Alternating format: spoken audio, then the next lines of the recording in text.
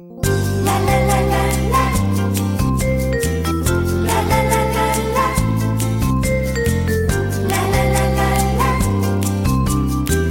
välkomna till Spelpodden. Det är sista omgången inför playoffet och jag vet, Daniel, du har börjat förbereda dina älghorn och du sitter här med Sverige landslagströja och du älskar det här svenska landslaget. Du har sett truppen.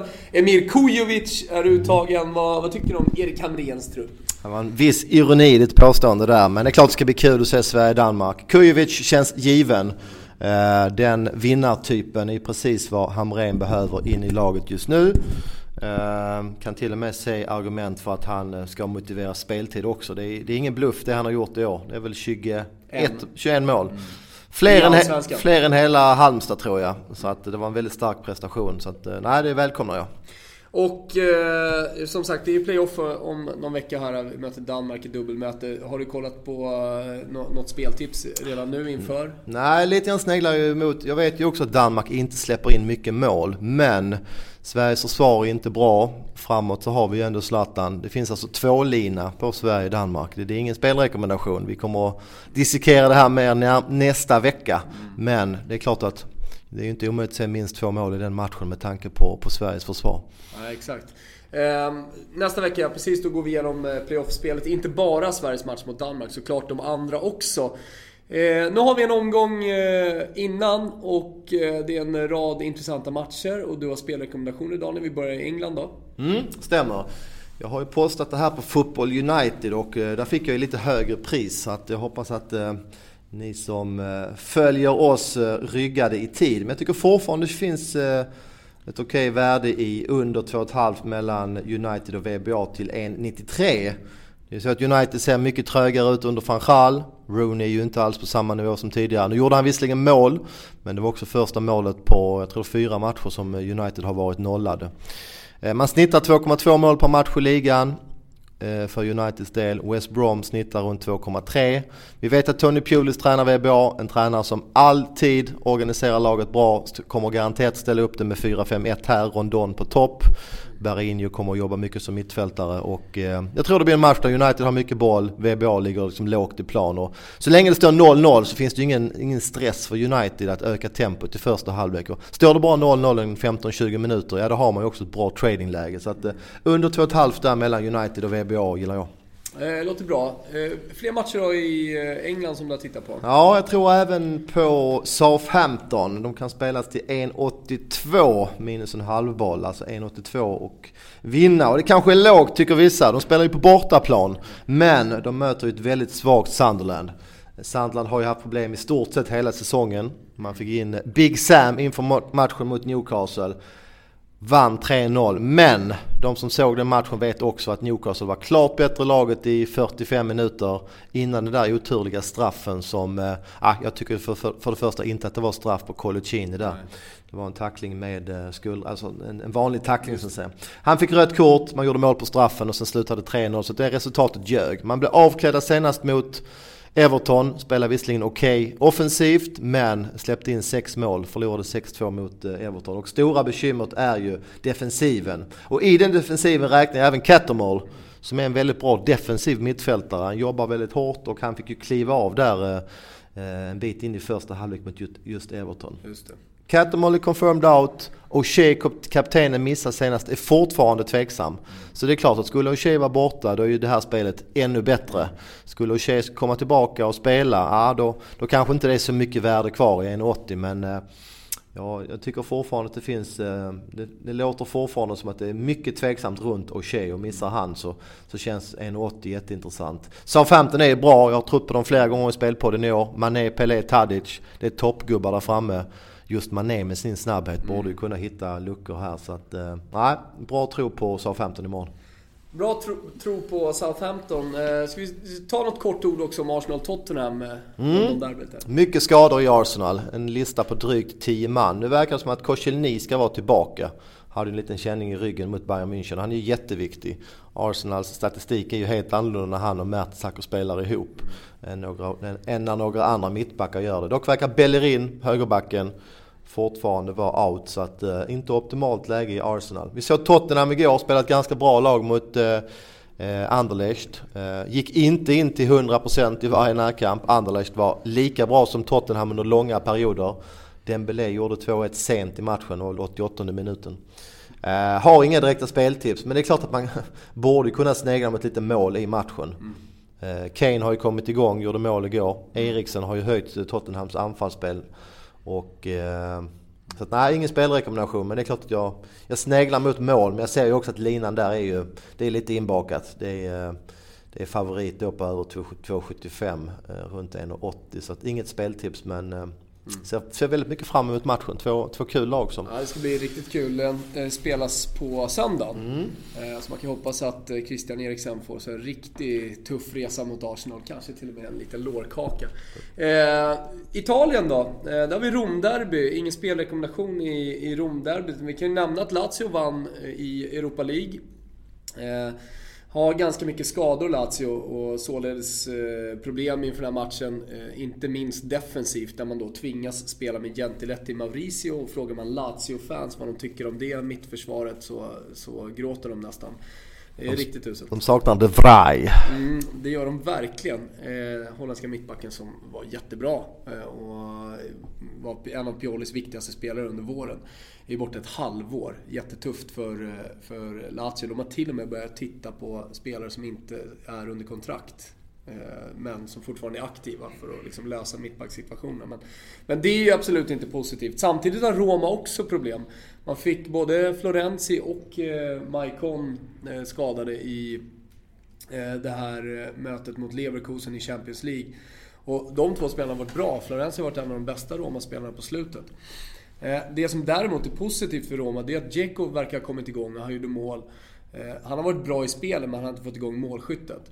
Så det är positivt. Salah verkar vara i toppform också. Men man saknar på tal om viktiga spelare, kanske sin allra viktigaste spelare i Miralem Pjanic. Som får vila inför Bosniens playoff, på tal om playoffer. Men han missar i alla fall matchen. Jag tycker det är ganska lågt på Roma. Det brukar vara hyfsat jämnt. Det var jämna odds till exempel i våras när de möttes och krigade om andra platsen. Nu har ju Roma öppnat snäppet bättre. Framförallt så har de väl lite bättre form än Lazio som har förlorat här på slutet.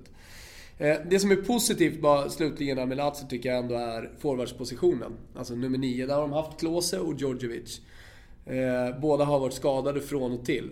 Nu gjorde Djordjevic 2 mål igår i Europa League. Så han visar lite form. Klose kan också spela den här matchen. Så jag tycker det är svårt att se. Det är många här, märker jag, som jag pratar med, som går på form och säger vinner inte bara Roma den här. Jag är inte så säker på det.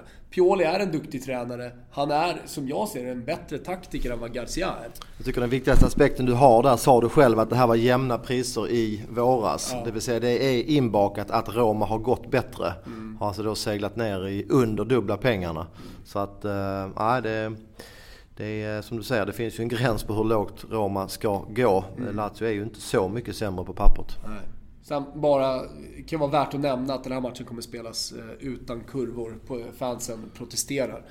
Så det kommer vara lite deppig stämning första gången i ett Romderby som jag kan minnas. Speltips ska jag komma med. Och vi börjar i matchen då mellan Hellas Verona och Bologna. Där är det ju ett Hellas som har stora skadebekymmer. De har jättesvag form. De saknar Luca Toni fortfarande. Han är borta 2 månader till, men det märks verkligen tydligt. Och hur viktig han har varit för Hellas det här senaste året. Nu har man en Pazzini på topp som inte alls kommer till sin rätt i Mandolinis spelsystem. Han får inga bollar. Man ska inte skylla honom heller för att han inte gör mål. För han får inga målchanser helt enkelt.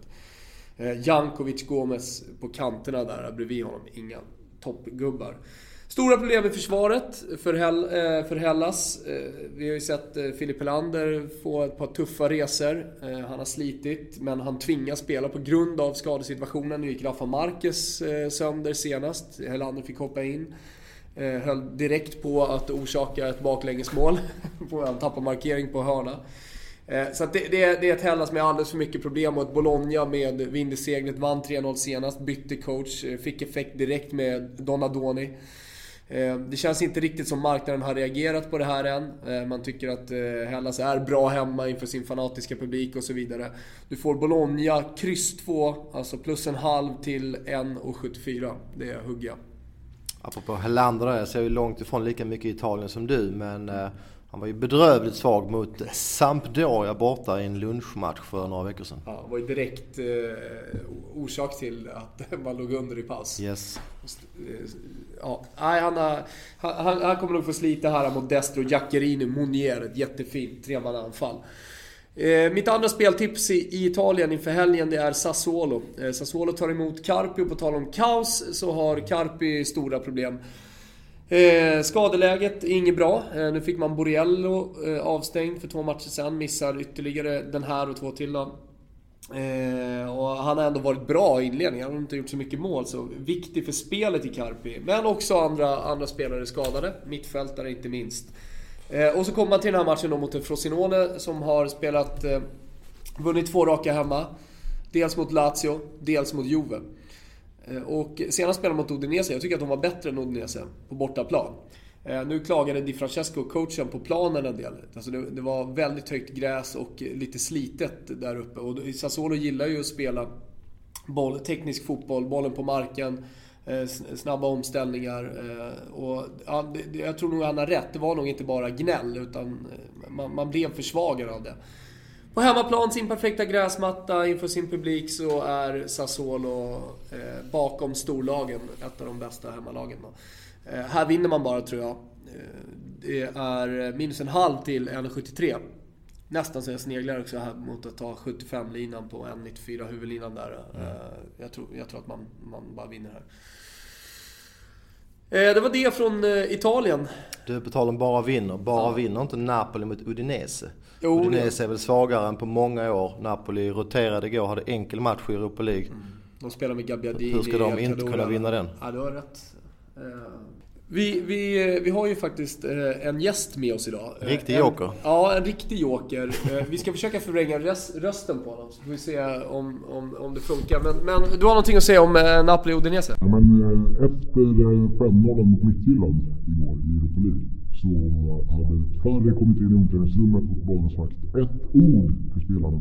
Udinese. Det är inte mycket information, men den är intressant. Alltså. Det är ofta sån information är intressant, därför att då vet man vad tränaren blickar mot. Så att, en utvilad, hungrig Higuain. Vi har flugit in Gustav Dahlin här för att säga Udinese. Gjorde han på ett jävligt bra sätt.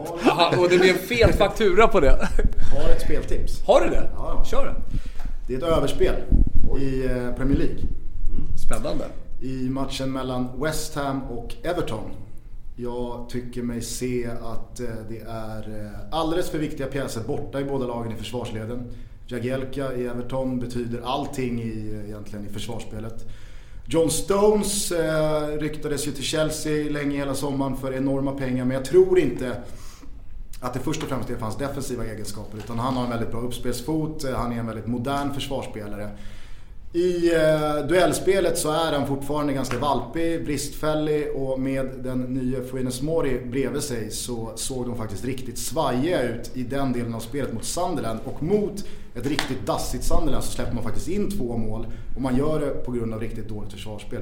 Dessutom tycker jag att Tim Howard har gått ner sig, han är inte längre en vägg för Everton, och i West Ham så saknas en Collins, kanske inte betyder så mycket, men i de offensiva leden för West Ham så ser det väldigt bra ut. Alla har ju sett vad Payet har gjort under hösten, riktigt bra spelare. Dessutom tycker jag att man ska nämna ytterbackarna Cresswell och Jenkinson, extremt bra inläggsfötter. Och vad passar då sämst för 2 valpiga duellspelare i backlinjen? Jo, en Andy Carroll. Det är nog mardrömmen för Everton att ta sig an här nu i helgen. Och det var väl Bojan Djordjic som i inledningen av säsongen nämnde att Slaven Bilics specialitet är att möta de riktigt bra lagen. Och det har West Ham gjort jävligt bra under hela hösten. Men vill man sikta högt, då kan man slå lag som City, Liverpool och Arsenal. Ja, då det är klart att fansen vill att man ska ligga ganska högt i tabellen. Då måste man också börja slå sina jämbördiga lag på hemmaplan i alla fall. Så därför tror jag att West Ham, de kommer inte hålla igen ifall de hamnar i ett underläge. Och Everton, ja, alla som såg matchen senast och de innan ser ju att Arona Koné är ju extremt i slag. Lukaku är enormt bra och dessutom så ser jag att Everton är faktiskt bättre i ett spel man spelar på bortaplan i en sån här match än vad man är som bollförande lag i en hemmamatch mot ett lag som Sunderland. Nu när Sunderland gick på, då bara kontrade de sönder dem och det rasslade titt som tätt. Dessutom så finns en Ross Barkley där och du har en Naismith som kan komma in och stärka upp ifall det låser sig. Så att, Gusten, you had me at hello alltså. Över 2,75 till 2,03. Och då får du i Asien över 2,75. Ja, exakt. Han är du är rätt på ja, det var fan, man blir nästan tårögd. Vilken vacker analys här. Verkligen. Det var ju som att man hade skrivit den själv alltså. Sitter den här, då får vi nästan ta i Gusten. Ja, men exakt. Nej, men det var kloka resonemang. Jag håller helt med dig. Och bara kort instick apropå det du sa för att betona det mot Sunderland. 2 i stolpen hade Sunderland förutom 2 mål. Så att snacka om att Evertons försvar inte är så ramstarkt som det har varit. Men ska vi stänga ner England, vi stänger ner Italien. Hittar vi någonting i Spanien? Har du kommit in i spanska ligan ändå? Nej, jag har inte riktigt kommit in som jag vill. Jag har inte sett så pass många matcher som jag vill för att känna mig mer confident. Kan nämna att jag sneglar lite grann mot Celta Vigo. Jag tycker inte oddset riktigt räcker till. -1,5 är 90. Men det var ett Valencia som var riktigt dåliga i veckans bortamatch mot Gent. Gent vann den klart välförtjänt. Valencia är de senaste åren klart bättre än hemma än borta. Celta Vigo har slagit Barcelona hemma och borde tagit poäng mot Real hemma. Det var en viss Navas i mål som räddade Madrid i den matchen. Så att Celta på hemmaplan är ingen lek. Åka dit som lite tröttkörda spelare som Valencia har med tanke på att det var onsdag och lördagsmatch. Nej, det blir inte lätt. Så att 1,90 Celta sneglar jag på, men studsar det upp lite grann då tror jag att det är läge att spela. Jag passar just nu, men kommer hålla noga uppsikt live. Men ska vi nöja oss där då? Jag tycker det. Ja, Gusten, tack för inspelet. Ja, tack. Ja. Lycka till då alla ni som har lyssnat och tack också till vår samarbetspartner Unibet. Missa inte att gå in där, för där kan ni streama matcher second screen samtidigt som ni sitter och kollar på tv-apparaterna. Det är en bra grej. Och sen så är jag och Daniel, vi får se om vi kallar in Gusten då också inför playoffet. Allting hänger ju på målskörden i West Ham Everton. Och vart ser man playoffen? Ja, det ser man ju faktiskt på Discovery. Då står du och jag i studion, Gusten, förutom när Sverige spelar, bara en sån sak. Hit it! La la la la!